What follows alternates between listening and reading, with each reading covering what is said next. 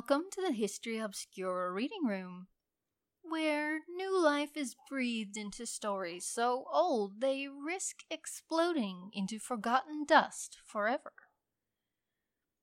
Tonight's tale tickles me in all the right places, and I think you'll feel the same way.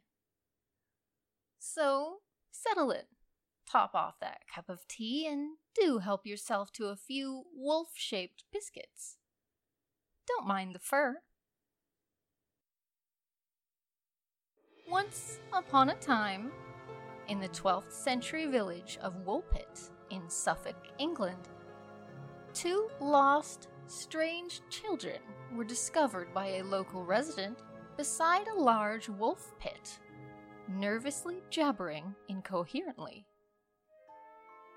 These wolf pits, which were more than large enough to trap any small brother and sister, were dug to trap the wolves that had plagued the villagers' livestock. It is from these pits, and eventually the local affinity for wool weaving, that Woolpit got its name. The children, found around the pits, were dressed in strange clothing. They spoke an unfamiliar language and could not communicate with the villager who approached them. Furthermore, the children's skin was green. This story was put into print by two famous English historians. The first was a monk by the name of William of Newburgh, and the second was another monk called Ralph Coggeshall. Coggeshall heard the story from a man named Richard de Calne and wrote about it in his book, Chronicon Anglicanum, around the year 1189. William of Newburgh wrote about it in about 1220 in his own book, Historia Rerum Anglicarum. According to both accounts, these children, referred to as orphans, seemed very unsure of themselves and their environment. In addition to being green and not speaking contemporary Middle English, the boy and girl refused to eat anything that was offered them. The cuisine of the time would have included heavily herbed meat stews, berries, stone fruits, and coarse bread. However, none of this interested the green children, no matter how hungry they became over the course of several days. The children were brought to the house of Woolpit's largest landowner, Sir Richard de Caen. They remained there to live with de Caen's family, who attempted to teach them about local customs and foodstuffs. It could not have been long after the discovery that the green boy and girl spied something they did want to eat: raw beans, which they found in the de Caen's kitchen garden. They are said to have consumed these ravenously. For some time, raw beans were the only food the boy and girl would eat, but the de Caen family eventually convinced them to eat a wider range of ingredients. As they embraced the local diet, the greenish hue wore slowly away from the children's skin. Dressed in the woolen garments of the Woolpit residents, the orphans started to learn English and soon looked and acted just like regular children. The girl became much healthier as a result of her fostering by the de Caens.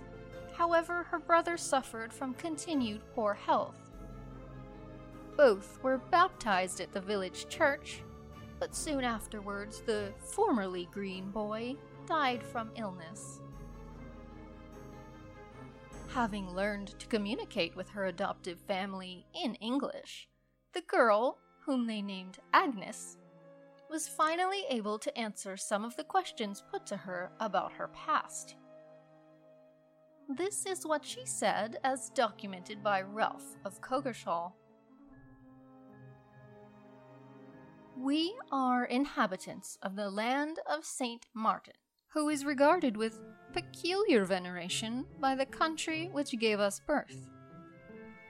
We are ignorant of how we arrived here, We only remember this, that on a certain day, when we were feeding our father's flocks in the fields, we heard a great sound, such as we are now accustomed to hear at St. Edmund's when the bells are chiming.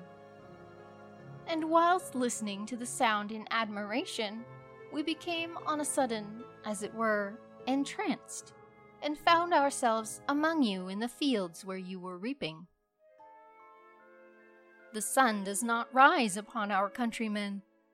Our land is little cheered by its beams. We are contented with that twilight, which, among you, precedes the sunrise or follows the sunset. Moreover, a certain luminous country is seen, not far distant from ours, and divided from it by a very considerable river. According to all accounts, the children couldn't remember how they arrived at Woolpit. All they could remember was that they had been tending to their father's cattle, got lost, and followed the sound of bells chiming. Some of the more unusual theories proposed for the origin of the children is that they were Hollow Earth children. Another, perhaps they were children suffering from an iron deficiency, from not eating correctly. Other stories include arsenic poisoning, but perhaps the most realistic theory is that of where the children were actually Flemish immigrants whose parents were killed, perhaps during the Battle of Fornham in 1173. Fornham St. Martin was a nearby village, where the only thing separating it from Woolpit was a river. Also, in close proximity was Bury St. Edmunds, where bells often rang.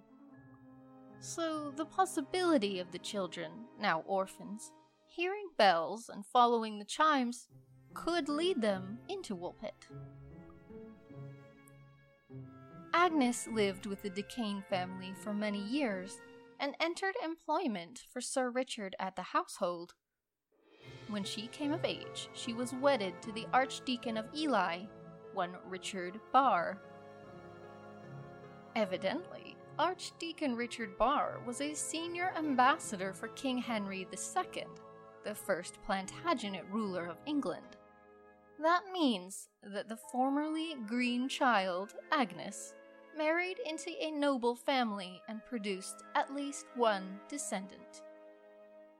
Thus, it is said that England's blue blood, even today, has a green tinge.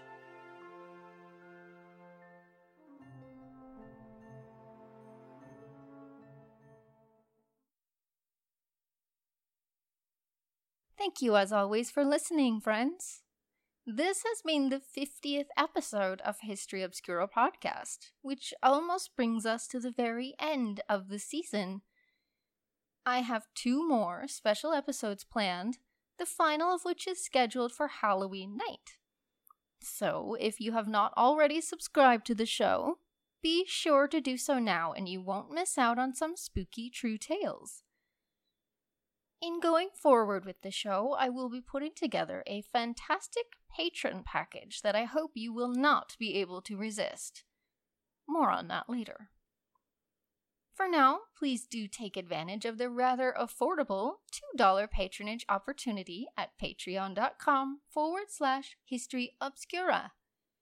You will be helping me and the entire estate to fill our bellies, and in return, I will supply you with plenty of extra bedtime stories. See you next week. Good night.